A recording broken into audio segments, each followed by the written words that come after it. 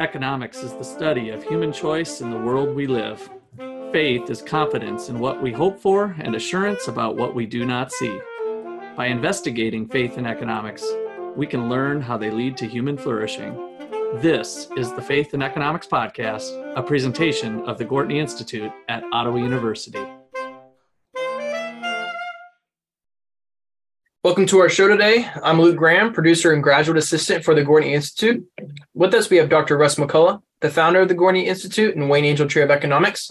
We have Dr. Justin Clark, the Menard Family Professor of Philosophy and Ethics, Dr. Peter Jacobson, the Gortney Professor of Economic Education and Research, and finally, my fellow graduate assistant, Lawson Medlin. All right. Well, there's been lots of activity around the world going on. As we know, we see the headlines and thought it'd be interesting to think about what should the role of the United States be in the rest of the world. So we've got the conflict with Ukraine and Russia. We've had a Chinese balloon floating across the United States, interventions in various areas. So there's things happening today as well as things that have happened in the past. And so I think this opens the door for our philosopher friend over here, Dr. Clark, to chime in on moral responsibilities maybe, and Dr. Jacobson with his economic Christian perspective. Do we have a faith component on what we should do? What would Jesus do if Jesus was president? Would he be running around the world? Well, I guess he did kind of do that, but that was for other purposes, not necessarily a fit for all things related to engaging in humanity. So I don't know, I might have opened up a big bag of worms, but we all have different opinions and what is the right level, or should it be left at a personal level? So for me, with the research I've done on charitable giving in the past, that goes way back to my dissertation, I have a different take on the government's role with giving as opposed to private giving. And so I think there's some negative effects of us relying on our government for doing charitable activities, that it might lessen what would be done privately. And so I think some of these international events, recently, Turkey had a terrible earthquake, and the U.S., among many other nations, have stepped up to try to do something. I sometimes sit back and say, well, what if the governments didn't do anything? Would there be a U.S. private charitable organization that would raise funds? And we knew that was the only source of U.S. help. Might they even get more money to help people in Turkey than us kind of like, oh yeah, the U.S. government's got us covered. Our contribution is done. I'm not so sure we wouldn't raise more money to help the Turkish problem with dealing with the earthquake if we had it exclusively in private hands. The United States is the most charitable nation on earth. That's well documented. And so we will step forward. We do care for our fellow man wherever they live. We've just shown that over the years. So I'm not so sure this public giving thing is all it's cracked up to be. Well, that was a lot. That was the tee up. There's like 75 different questions there. One is like, what should the presence of the U.S. be militarily in the rest of the world? And another question is, what kind of presence should the United States have as a state when it comes to natural disasters in the rest of the world?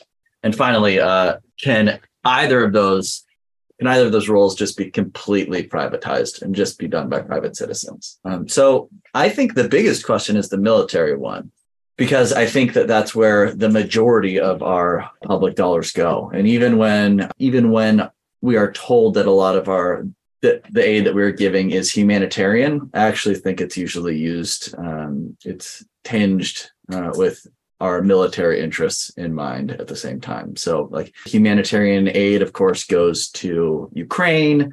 There is, of course, a genocide going on in China with the Uyghur Muslims at the same time. So the directions in which our attention is focused, even for humanitarian aid, seems to me to be completely tied up with the military industrial complex in the United States. So I would like to reduce the role of the United States all across the board. I would like reduce the amount of bases that we have overseas. I would like to reduce our military presence other places, and I would prefer it if we would stay out of skirmishes that go on between other countries. And why is that? Because I don't think that what we do ends up being beneficial. It's been obvious pretty much since the beginning of the Ukraine war, but documents are still coming out, I think this week, that showed that the Zelensky and Putin governments were close to an agreement a week into the conflict. And the US administration blocked that agreement. And our military industrial complex is more than happy to keep conflicts going on where it involves massive amounts of suffering and just like a kind of wholesale destruction of wealth if the military industrial complex thinks that it can leverage that to expand its control or power. Yeah, so I like when we generally think of, we could start with militarism and kind of like move out from there, because I think that's maybe like the primary avenue which we impact the world, and then kind of some secondaries. Philosophically, I align pretty strongly with one of the quotes of John Quincy Adams, one of the founders, though I think in practice he actually didn't live up to this quote, but such is the case frequently. But he gave a speech in which he was talking about the role of America and liberty. And, referring to America, she here for the pronouns, Adam says, wherever the standard of freedom and independence shall be unfurled, or has been or shall be unfurled, there will be her heart, her benedictions, and her prayers. But she goes not abroad in search of monsters to destroy. She is a well-wisher to the freedom and independence of all. She is a champion and a vindicator of only her own. And so I think that's basically my take on what the United States role should be with respect to liberty, is that we as a people who experience the benefits of liberty, certainly our hope is that fold across the world. But I don't think that it should be in America's scope to go and try to actively create it throughout the world. And my thoughts are kind of similar to Justin's in one sense. And I also have my main argument, and I'll say one thing and then I'll kind of step back. So I'm going to go off on a tangent here for a second. But Russ, you had mentioned if Jesus was president. Well, I don't think Jesus would be president. I think that's one of the first acknowledgments that Christians should make, is it seems that actually throughout Jesus's life, he had it seems almost intentional, the extent to which he avoided political conversation. When people tried to press him on things, he gave answers that were difficult to comprehend. So the avoidance of things political seemed intentional. Now, that doesn't mean Christians can't be involved in politics or something like that, but it should tell us something about the importance and the emphasis of these sorts of things. And so, what can Christians learn about politics? How should it be done? I think a really good start is the Hippocratic Oath is that, the rules first do no harm. Is that right? I'm not mixing things up. So this is our oath for doctors. The first thing they have to take is the first role of a doctor is to do no harm. I think that sort of view of America as an entity is the most important. And so when we're talking about foreign conflict and why I'm against it, I think just our track record, and you can figure out theoretically the reasons why this is true, is we do harm when we go abroad and try to enforce liberty. We fail to do it. We're using essentially illiberal or un-American means to achieve liberal or American ends. And I just don't think that works. I think we have a good history showing it doesn't work. So I think it makes sense that it doesn't work. I don't think we have the ability to make the world a more free place. I think when we try with our military, we make it a less free place. And I think actually a lot of the problems we see today are the results of America's bad foreign interventions in the past. Maybe not all of the problems, but a lot of them. Yeah, Hayek's fatal conceit comes to mind. So we go in thinking if we just bring democracy or we take out this autocratic ruler and show them the way of the West, that will get these good results. And I think part of that is just a lack of understanding and comprehension of the complexities of the real world. And that's what Hayek referred to as the fatal conceit, that man thinks central planning to some degree can be successful in creating human flourishing. And Hayek was just the opposite, saying that that's not going to happen unless we start with free men and women to be able to pursue their own means, because all of the knowledge that makes them happy and ultimately society happy cannot be known by any central planner or one single group of people. So I feel like these military interventions also go against that idea. And it's I think it ends up being fatal, like literally, right? We go into the country bringing the way of the West, thinking it'll help, but really completely lack the understanding of what we'd be bringing in causes more harm than good. So I think I'm on with both of you two in that regard. Yeah, this will probably be outdated by the time we release the podcast, but like over the last week, we had the whole Chinese spy balloon thing. And there were some people like uncomfortable with the idea that there was a balloon, like maybe taking pictures. And then you can consider the Middle East. And what they dealt with was US drones that would fly over them and you could see them. And they shot missiles down and blew people up, with no relation to, at least to the people on the grounds, to their actual behavior, right? Wedding parties. Yeah, wedding parties, hospitals, some by mistake, some on purpose. U.S. aid, basically workers, people who contract with our government to make things better. So, imagine your perception of liberty if the country that holds the banner of liberty is raining missiles down upon you, more than just like a spy balloon. And, this isn't like my unique, this whole, using non-liberal means to attain liberal ends. Like my dissertation advisor just wrote a whole book on this. And so this is where I'm getting out of this, is he has a very clear thinking on this. And yeah, he brings up Hayek too. It's like, this is a planning problem that we maybe can't solve. And it's time to just acknowledge that. Kind of switching from military back to straight charitable acts. I'm curious, why do we not allow states to do this? I get because it's federal and federal is supposed to deal with outside conflicts. Well, federal has federal power with the military, but states probably have less power. If people really, and I'm not really supporting this, I'm just saying, why has it not been done?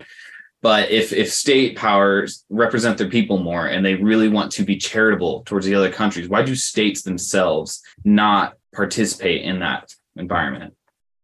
One reason might be because states don't control the money supply. Like states have a tighter budget requirement than the federal government does. So they have to be more responsible. Yeah. And and to the extent that we want giving to represent individuals, why stop at the state? Why not just go all the way down to the individual level? And, sometimes people say like, well, how would it work if, if we're going to help, how does aid look, or this, if it's all the way down to the individual level? And I don't really know, because I don't do it, but I know somebody who does. I know somebody who is involved in a project that goes down to Guatemala all the time, right? So yeah, what you could say something about maybe like what that actually looks like in practice, and whether or not that seems to breed the kind of ill will that a drone dropping bombs for democracy looks like. Yeah, that's a loaded one. And yeah, so my thoughts are, it works great.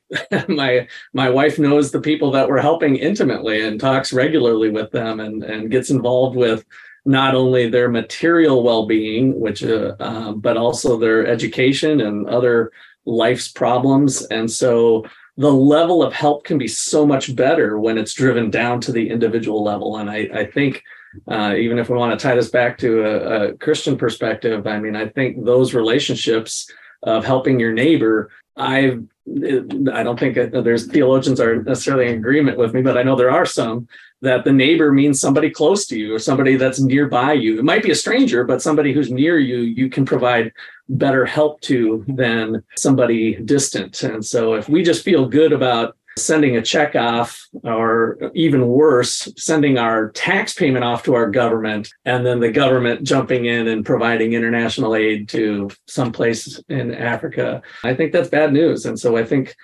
similar to the outcomes we get through what Hayek was saying with decentralized behavior, we're getting that in poverty help as well. Yeah. So.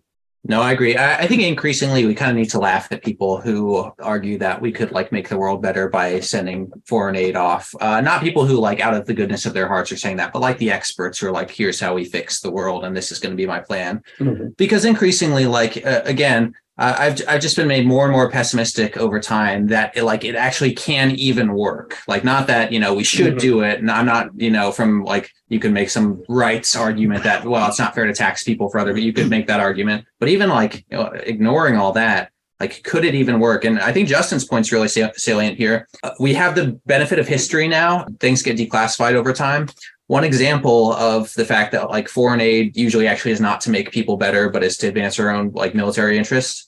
And you can Google this. This is no conspiracy. National Security Memorandum 200. If you want to look into that, we had a lot of population aid in the 70s and 80s. We still have a lot today, but that's when it kind of started. And this aid was thinking, well, how can we help? The surface was, how can we help people have the number of kids they want to have in, South America, Africa, some of these less developed countries in these continents. And, that was the face we put on. But a national security memorandum tells the reason that we did that. And the reason is pretty explicit. It says, well, we want access to minerals and natural resources. And if those people over there have too many babies, they're going to want the minerals and natural resources, which means we get less. And I'm not being negative in my reading of it. It's pretty plain. You can read it there. It says that almost explicitly. And so we often pretend that our, aid is to benefit other people. But I think a lot of the time our aid is to benefit our military industrial complex. It's no coincidence that it's the National Security Memorandum that's talking about that. Our military interest in our military industrial complex has affected, the aid that we give pretty consistently over time. And so not only am I pessimistic about government aid, not something like what Russ does with the Guatemala trip, not only am I pessimistic about it in theory, in practice, it just hasn't worked. And I'm tired of trying to pretend like I should expect it's just going to change. Suddenly we've got the nice people, and in the past we had the evil people, and now the nice people are going to fix it. It's this is a goofy way to look at history. We should just acknowledge we have the same people today as we had back then. It's not going to work. Well, this looks like a good spot for a break. When we come back, from what you said there, Peter, I don't want to underestimate the propaganda that can come out of the military complex that gets us thinking a certain way that maybe this is good. And also, if we dumped it to the private sector completely, I can see people saying, well, that's not fair. I'd rather have forced taxation to make that guy pay too, because it's not fair that just me, the giving, kind-hearted person, is going to carry the load. So, do we have a free rider problem in regard to that as we collectively try to think about giving around the world? All right, we'll be back in just a bit. Ottawa University has an exciting new major, PPE, which stands for Philosophy, Politics, and Economics. Each of these fields is interesting in their own right, but they intersect in ways that are important to understand, both individually and for your community. If you find philosophy fascinating, but want to make sure that your study of the subject is practical, if you enjoy economic analysis, but want to see how economic laws interact with moral principles, if you are interested in politics, but want to explore how economic and ethical realities constrain our political choices, you should consider the PPE program at Ottawa University. This spring, Ottawa University is organizing a PPE League competition, or Politics, Philosophy, and Economics. Students in this competition will compete leveraging the ideas of philosophy, politics, and economics in various events. If you're a professor or an advisor of college students and you're interested in your school competing in PPE League this spring, contact Peter, Justin, or Russ today.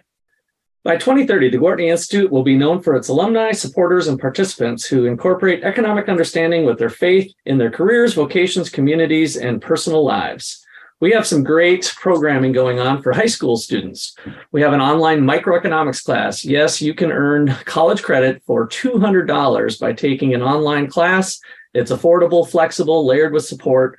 Our new online micro is optimized for you. If you'd like to consider some events for your high school students or that class, please contact Justin, Peter, or Russ today. All right, so we're back, and wanted to get into this propaganda thing. It's something that we've talked a while ago, that maybe some of our feelings that we have towards the U.S. intervening in some way militarily comes to us from some of the things we're exposed to with the advertising or other propaganda. And Justin, I know you've kind of explored that a little bit in the past. Is there something to that? Yeah. If you look at where and when the United States decides to flex its muscle, either militarily or in service of humanitarian aid, I think you can usually find, and I've said this a little bit earlier, that these are just really entwined with the United States military complex. Yeah, the military industrial complex, but advancing the interests of the military industrial complex. And sometimes people say things like, well, what we need to do is kind of separate the government's giving from the military, like kind of disentangle this giving from the military industrial complex. And I think that that's impossible, and makes a good case for something that Peter said earlier, like this kind of a transforming the world in this way just isn't possible. And I think that actually we should expect that the stories we get from the military industrial complex about where it's deploying its troops and giving its money, we should expect that to be propaganda. We know that the people in these positions have interests of their own, and we know that the United States has geopolitical interests. And we also know that there are an enormous amount of problems and needy people in the world. Now, given that the amount of suffering in the world is really, really high, and there are all these enormous problems all over the place, and given that we know that the United States government has some kinds of interest and the people in power in these positions have certain kinds of interest, we should expect them to pick out those problems to solve, which can advance their personal interests at the same time, right? It seems to me like this was one of the features that you get out of like public choice economics, right? Yeah. That, if a person gets to choose which problems they're going to direct your attention towards, they are almost always going to choose the problems to direct your attention towards that they have a solution for that will make them slightly better off when they try to solve it. Never mind the fact that they usually don't either. So I don't know if you guys have thoughts on that. Yeah, I wanted to just add some of the propaganda I was thinking about that I didn't know about from previously talking about was the movie system. So the military might donate planes and helicopters to make certain movies, but then they have a little discretion on what that looks like, how our military is portrayed. And so we go watch the blockbuster film, and it's the United States military coming in like a superhero to rescue the people who are oppressed in some other country against the villains. And it's all this fictional narrative, but it is heartwarming for us as Americans, makes us more willing to maybe support military things and not, feel bad about going into those countries because that's the way it looks like it's going to turn out. When really, as Peter was pointing out earlier, and Justin, just the opposite is true. Like we can go in and really do some harm by engaging that way. Yeah, absolutely. Yeah, I'm in agreement. Any listeners interested in this topic, we did a podcast with Chris Coyne on his book. Do either of you remember? Oh, it escapes me. Oh, Tyranny Comes Home, I think is where he discusses this with Abby Hall. He talks about the effects on the movie industry. Yeah. So Peter, you had something to say about the end game, that maybe that's perception that influences us with unduly supporting these interventions. Yeah. So I think increasingly to me, one of the drivers of this sort of like militaristic attitude, it seems, is this idea of the end of history.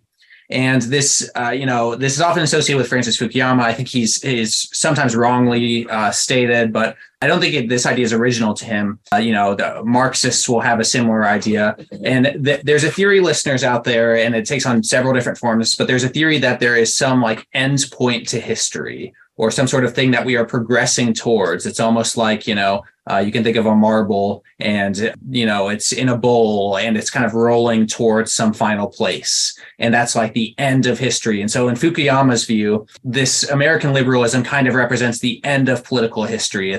Countries will tend to converge around this thing. They might go off one way or another. There will be, people fighting, and, you'll occasionally have a Russia kind of run off into authoritarianism. But to Fukuyama, liberal democracy is sort of like the resting point of governments. You're not going to have a new creation that's going to come out and sort of like revolutionize society. In Marx's view, this was the idea of communism would eventually be the final resting place of history, that the workers would revolt, and we'd end up in the communist utopia, and we'd be at the end of things. And I'm not totally unsympathetic to the idea that history has like some sort of trajectory. I tend to think of it as a spiritual trajectory, though. Not necessarily a political one. And I actually don't see there being an end to history in politics. An alternative view, and one that I hold to, is that history tends to be more cyclical. But here's why it matters. If you view the world as tending towards this idea of like, well, liberal democracy will eventually win out and reign, and you think about, the military, well, it must be a good thing to usher that in or to bring that along. It seems plausible that you could improve the world by bringing everyone towards that final resting point of liberal democracy, if you believe that's a final resting point. Mhm. If instead you, like me, believe that things are more cyclical, that sometimes you're going to have more authoritarian regimes, sometimes you're going to have more democratic or liberal regimes, sometimes it's going to be run by elites, sometimes one person, and that this will kind of fight and change over time. And actually new political theories, philosophies can create new sorts of regimes. I also put that on the table. So I guess I'm not purely cyclical in that sense. But the point being is, if you believe something other than that there's a final resting point, you might be more skeptical of intervening abroad, because if it's a possibility to you that, maybe the world could become more authoritarian than liberal once again, then it's possible you could set that off. If the world is ultimately going to, fall into this, final resting place of liberal democracy, at least to a large extent, then you don't have to worry so much about that. And so I think like this almost like political end times eschatology almost really incentivizes bad or uncareful action on the part of the US and people who are playing military affairs. So. Man, something you said just really resonated with me on the cycle, because I agree. And I'd like to add that a person like Mancur Olson talked about the sclerosis of collective action. Really powerful book, The Rise and Decline of Nations. He probably should have had a Nobel Prize, but he died too early. And he basically describes in that book how democracy eventually devolves into an authoritarian type regimes. And so I think that plays into your cycle theory, right? Is that we go into an authoritarian regime and then we get all the bad results of authoritarianism, and then democracy rises. But democracy doesn't persist because of what Olson talks about, that it eventually feeds on itself and turns back into an authoritarian regime. And that gives us this cycle through history that I think is empirical as well, that the rise and fall of different regimes in different countries. I would push back a little bit on it's unclear that either of you actually think this, but the cycle implies that we're like the same thing happens over and over again. And I think that I too agree with you that there isn't like an endpoint in history, but I don't think we also get locked into a particular cycle. I do think that what happens is regimes rise up and then they will decay or fall or turn in on themselves. And I also think that there are better and worse ways to govern. So this isn't like the nihilism of, all regimes are different, and they all have their place or whatever, but that as circumstances change, as they change historically, different regimes will succeed and others will fail. And so that leads to this idea that, you are just going to have kind of a fractalization of different kinds of regimes through history. And you are not going to end up with this end of history position that either Marxism or, the naive reading of Huntington gets you either. I think Peter would probably agree too. I definitely don't want to imply a cycle that's somehow predictable, but rather that it's just this process that's going to ebb and flow over time, but not be predictable in a way, because that would be kind of back to the fatal conceit thing, that it's going to be very organic, but there's movement of it. It's always in a flux of either becoming more authoritarian or moving towards more decentralized. Yeah, maybe the way that I would put it is like all human systems are necessarily flawed. And because all human systems are necessarily flawed, the seeds of the destruction of the system are sown in the inception. Mm-hmm. And so we shouldn't, the cycle is almost that it's not predictable, but it's like in a very abstract sense, new idea or old idea being repurposed kind of takes over. Government is based off that, but over time, the flaws in that ideal system start to overcome the society, and it can no longer, achieve its like current opulence, and it turns into something else. Yeah. So in that sense, it's like a sine wave cyclicality rather than a circle. Yeah, I don't agree that like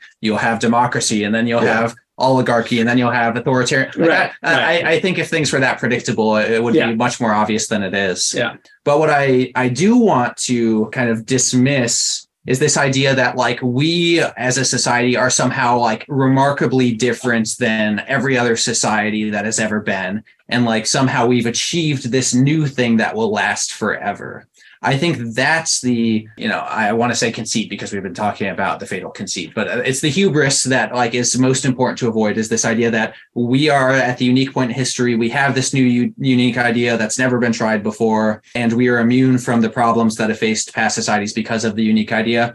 I think like if you look back at history, most societies believe this about themselves, and like, it's different. And even like, the monarchies, it's like, well, our monarchy's line is different than all the other monarchies' lines. And, we have this line to God that no one else has through our church or whatever. Everyone thinks they're unique as a society and as like a political organization, because it gives you hope that you can win if you're different than everybody else who over time has lost. So isn't it even more hubristic than that though, too? Because it's not just saying like we've achieved something that will last for us forever. Right. It's saying we've achieved something that we know is going to work for everybody else forever too. And we're going to change everybody else to the thing that we have. Yeah. And that's insane. Yeah. Yeah. And again, it's just like something that needs to be addressed, not with like, pessimism, but like sobriety, right? Like just a recognition that like there's nothing about what we have that makes it inevitable. And I think that's the important thing.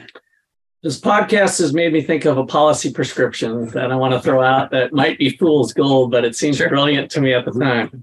So in thinking about whether people moving everything to the private sector is a unicorn, probably, right? Pulling funds away. However, and I also think that there might be some fair arguments on, well, that's not fair that this person isn't contributing to whatever somebody's perception of the public good is through taxes. So here's a step in the right direction in the way of coasts that we can't necessarily head for change to utopia, but maybe we can make a step in the right direction. So the policy change would be to take all of the money that's currently used for international aid/intervention purposes, and that all turns into private sector. Like the United States is just going to completely rely on Americans to help fund foreign efforts totally privately. But the money that was being spent on international intervention aid programs will now be used domestically to help our international aid programs. That way, the tax system stays the same. People are still contributing the same amount they did before. And I'm not saying, remember, I'm not even a fan of that, but I think moving one step in that direction, if we pulled all international efforts and then from a budget perspective, just refocus that money domestically, I think that could even get some support. What do you mean refocus? Like to focus it on international charities that are U.S. based? So that we would pull all public U.S. government federal money that was going towards international aid and various interventions. Take that number, let's just call it $1 trillion, just to keep it easy. Now that trillion will still be spent, but reallocated to domestic efforts, whether that's water in Michigan. Water in Michigan, helping the poor, the homeless, you name it, whatever. It could be our existing programs now have better funding, or maybe some new programs bubble up.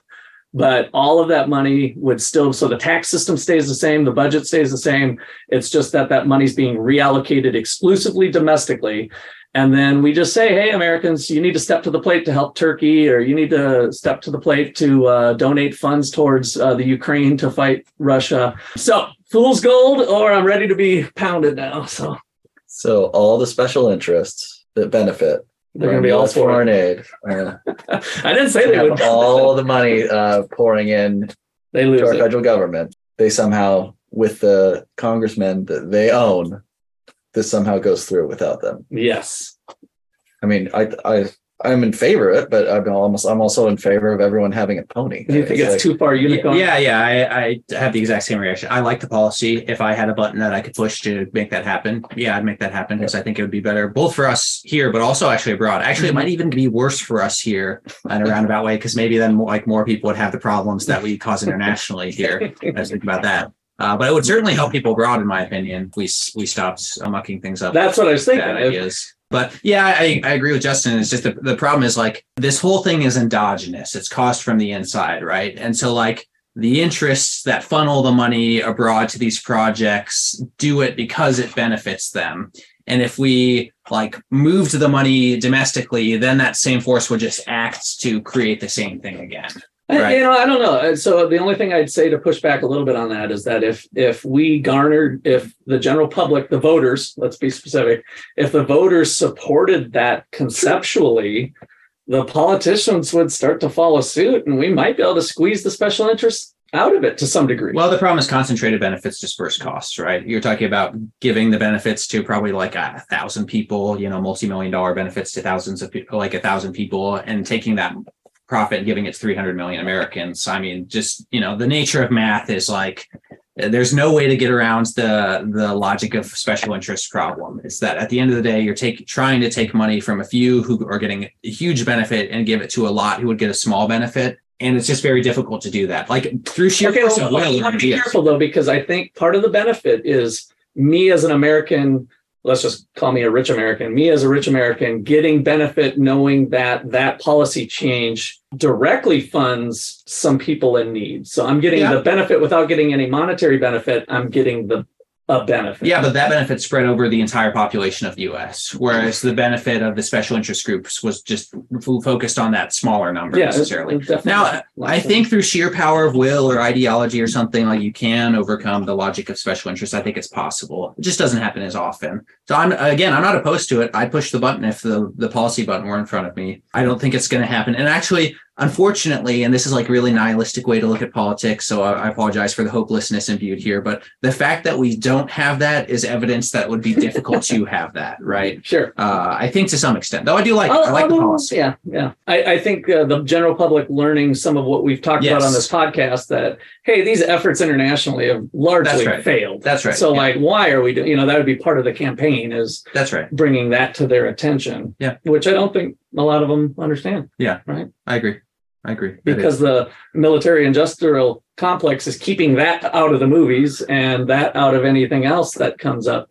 And the average Joe out in America is just feeling a little bit good that, hey, I'm glad we're helping the people in Ukraine, or I'm glad we're helping the people in Turkey to rebuild after the earthquake, or, whatever. I think you guys are wildly overestimating the general public here. I think we have people with bumper stickers on their car that say, I'm already against the next war, and a bumper sticker that is the Ukrainian flag. It's always different this time. It's always different. It's always different this time. The same, Vietnam was bad, but the Iraq war, this is different. The Iraq war was bad, but you understand, this is different. Yeah. So I think I'm more pessimistic than either of you are, I think. Well, it is the benefit of being a professor. We get to pontificate on stuff like that. And maybe this is the seed of somebody out there being able to come up with a policy change. But I do agree with both of you that it would be preferable. I think let's just say take a step towards my policy change. Any maneuver that somewhat reflects that would be good. So let's just say there's a little $100,000 project that 100,000 comes back domestically. Like anything moving that direction is moving the direction that we prefer. Yeah. That it wouldn't have to be, as I proposed it, all international intervention has to move. But maybe politicians would be creative at coming up with, that concept might work for this particular situation, and then a policy change moves that direction. And then maybe slowly but surely we chip away at it. I think this that sets up for more special interests, in my opinion. They'd have people working, at least domestically, like you said, that could be a good idea, but still pushing their own agenda instead of the agenda of the majority of the people. And that's where the issue lies. So I think that'd be, instead of pushing the issue internationally, we'd have more issues domestically with cronyism. Yeah. And so, No, you're totally right. I mean, anytime there's policy change, it mobilizes the special interest, but special interest, how should I say this? We're putting a negative spin on special interest, but it can have some positive outcomes too. If we believe that at least a move from internationally to domestically, if we just compare that, let's call it special interest situation versus that special interest, I think we've made progress. Yeah. Right. Yeah. So to clarify, I agree, Russ, that if like you can move the equilibrium of knowledge out there, like teach people a little bit more, then you can move the needle a little bit. I think you saying $100,000 is pretty accurate. I think it would be a very small movement of the needle. I'm skeptical of our ability to do that too much, even though I think it's possible. Don't get me wrong. Demand curve slope down, supply curve slope up. If you give people more knowledge about something they don't like, they're going to be more opposed to it. I completely agree with that. But I think it won't help that much. And the reason I'm skeptical about the scale is that if people want to learn about something, they will spend resources to learn about the thing. And so people learn a lot about, the houses that they want to live in and the cars that they want to drive and all those things because it personally affects them. And I actually don't think people care that much about the effect of U.S. foreign aid and military spending. You can teach them a little bit that might make them upset or mad, but I think if people really cared that much, I mean, there's Wikipedia articles about this. It's actually not super hard to find. The injustices we perpetuated abroad or whatever. This isn't like super secret anymore. Some people just don't want to like talk about it. Like if you try to have a conversation, even about like MK Ultra, which was when the CIA did a lot of experiments on American citizens against their knowledge and will. Like you try to, and this is on Wikipedia again, this is on conspiracy theory. If you talk to someone about that in the United States, they'll say, "Man, that's really bad," but they don't want to talk about it that much. Like they're just not super interested in it. It's almost like tacitly they've accepted that this sort of thing happens, and they say, kind of a whatever thing. And I think to some extent that's true of our foreign policy too. Is even if you told someone something like that, the fact that they didn't already know is kind of evidence that they don't care that much. Yeah, they have other things in front of them, right? Like, how am I going to afford groceries this week? That's all of a sudden more important than... I think on average, people are right. And that includes about, the U.S. government does. And when they're not right, it's because they don't care that much to learn. So, well, ironically too, and I think this is right, if you're saying like people with more pressing problems can't pay attention to this stuff, then caring about this stuff actually tends to be maybe even like a luxury good. And to the extent that these policies actually destroy wealth, they increase the number of people who don't have the luxury of caring about it. Again, I think I agree with you that the policy is good. I even agree that there's some marginal which we can help. I think it's pretty limited, but part of that is just like a recognition of like what we're up against, which is like ultimately like a multi-billion-dollar industry. And, talking on the podcast can help against that, but we should also recognize like somewhat our limitations. Well, once again, it seems we've solved one of the world's problems and talking about the world today. So, well, that was great. This has been a production of the Gortney Institute here at Ottawa University. I'd like to thank you all for listening. Please forward this podcast along to your friends and family that might enjoy listening to it and find some other titles that they might find appealing as well. We talk about personal finance. We talk about economics and inflation and philosophy and Christianity. We got lots of fun stuff to do, and it might not all be for you, but I bet there's a topic that somebody would like. So other than that, be fruitful and multiply. Thanks.